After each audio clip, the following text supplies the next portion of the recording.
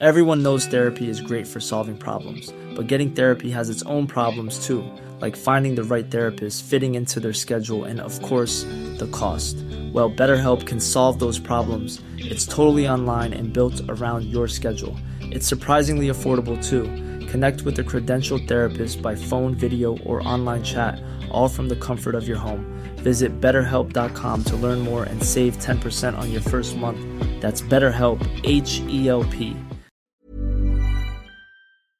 I'm Hannah Sung. I'm a journalist, but I'm also just a regular person with feelings. And I sometimes feel overwhelmed with the big topics. Climate change, how to raise a family without messing it all up, and, oh yeah, this pandemic. But being overwhelmed is not going to help us, and getting perspective will. Subscribe to my newsletter at the end of the day for a people-first perspective on the news. Go to endoftheday.ca.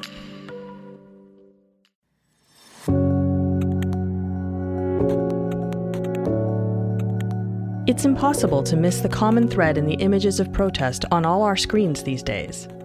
People have reached their limit. They are sad. They are angry. And despite a global pandemic, they are gathering in protest.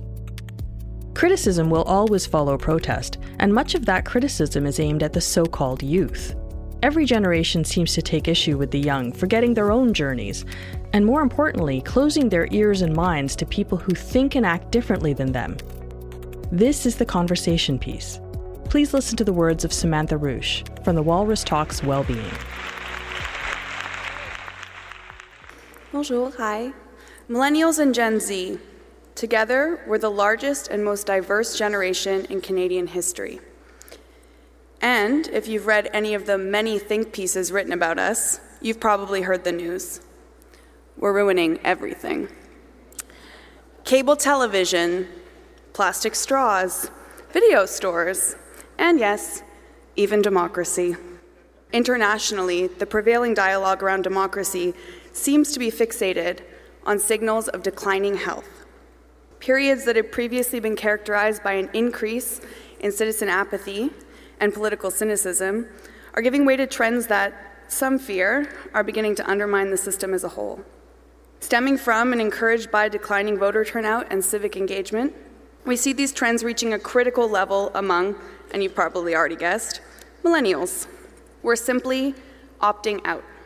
In a system where we are the ones to give our elected representatives their legitimacy, imagine what democracy looks like in 10, 20, or 30 years when young people are expected to make up the majority of the voter base and are required to take over as our civic and community leaders.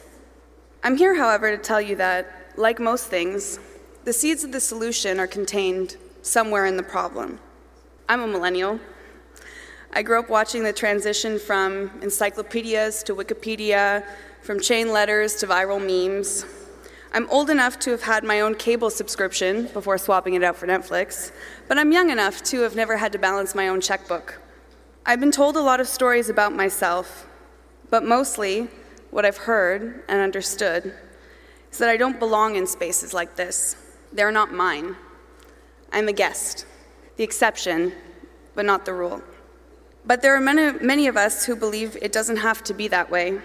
Current research in the field of youth cognitive development at the University of Waterloo reveals the potential for an alternate narrative.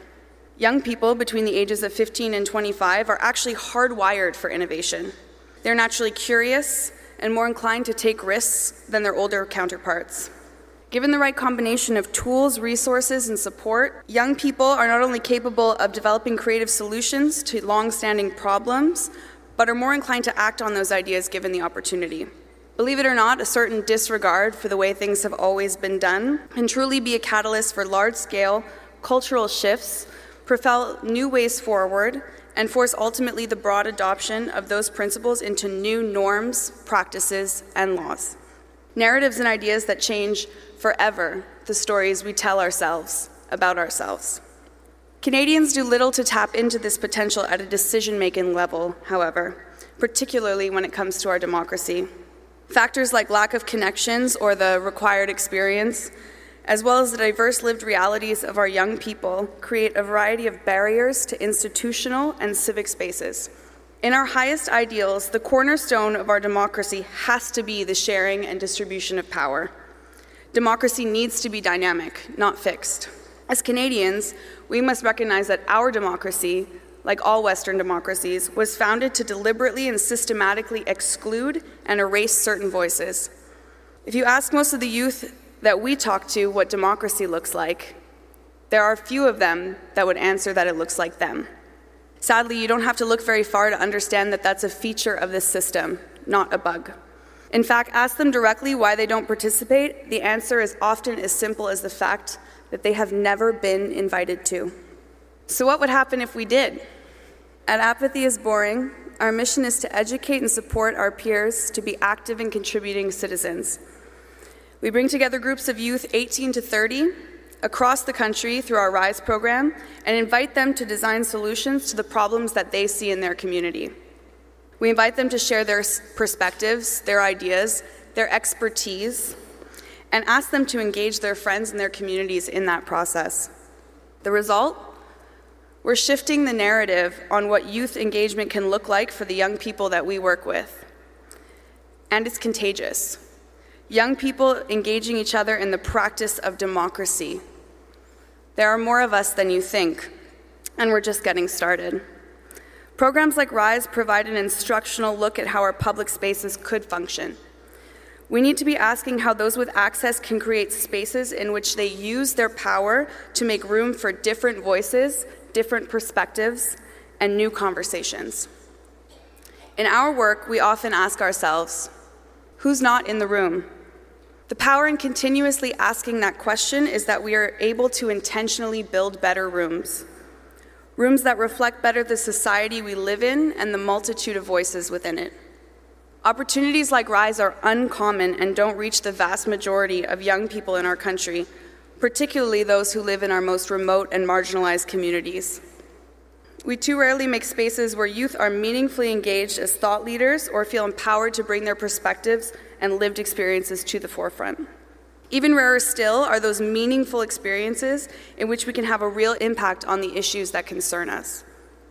As civic leaders, it's up to you to change this, to recognize and affirm that young people are not simply emerging citizens, but actual citizens who are at a valuable and transitional stage of life where their capacity for innovation can contribute to new, previously unimagined solutions to our collective problems. Engaging young people in the process of innovation, especially when supported by those with the experience and power to bring those ideas to life, benefits everyone equally. It safeguards the future of our democracy as well as our industries, our neighborhoods, our institutions, and it makes us all better. Moving forward, we need to be asking ourselves, how can we reimagine democracy together as an open and ongoing dialogue? One that is inclusive and seeks out new voices with diverse lived experiences, innovative ideas, and at all stages of life. One that enables young people not just to see themselves reflected in the process, but meaningfully engaged by it. Our democracy only works if we all work for it. So, I want to ask you today, who's not in the room? And what are you going to do about it? Thank you.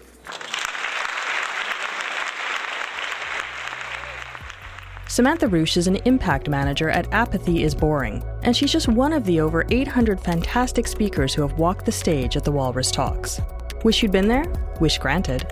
Our YouTube channel is the place to find the Walrus Talks, and we're coming to a city near you, live and in person as soon as physically possible. Until then, sign up to our weekly newsletters to stay in touch at thewalrus.ca/newsletters.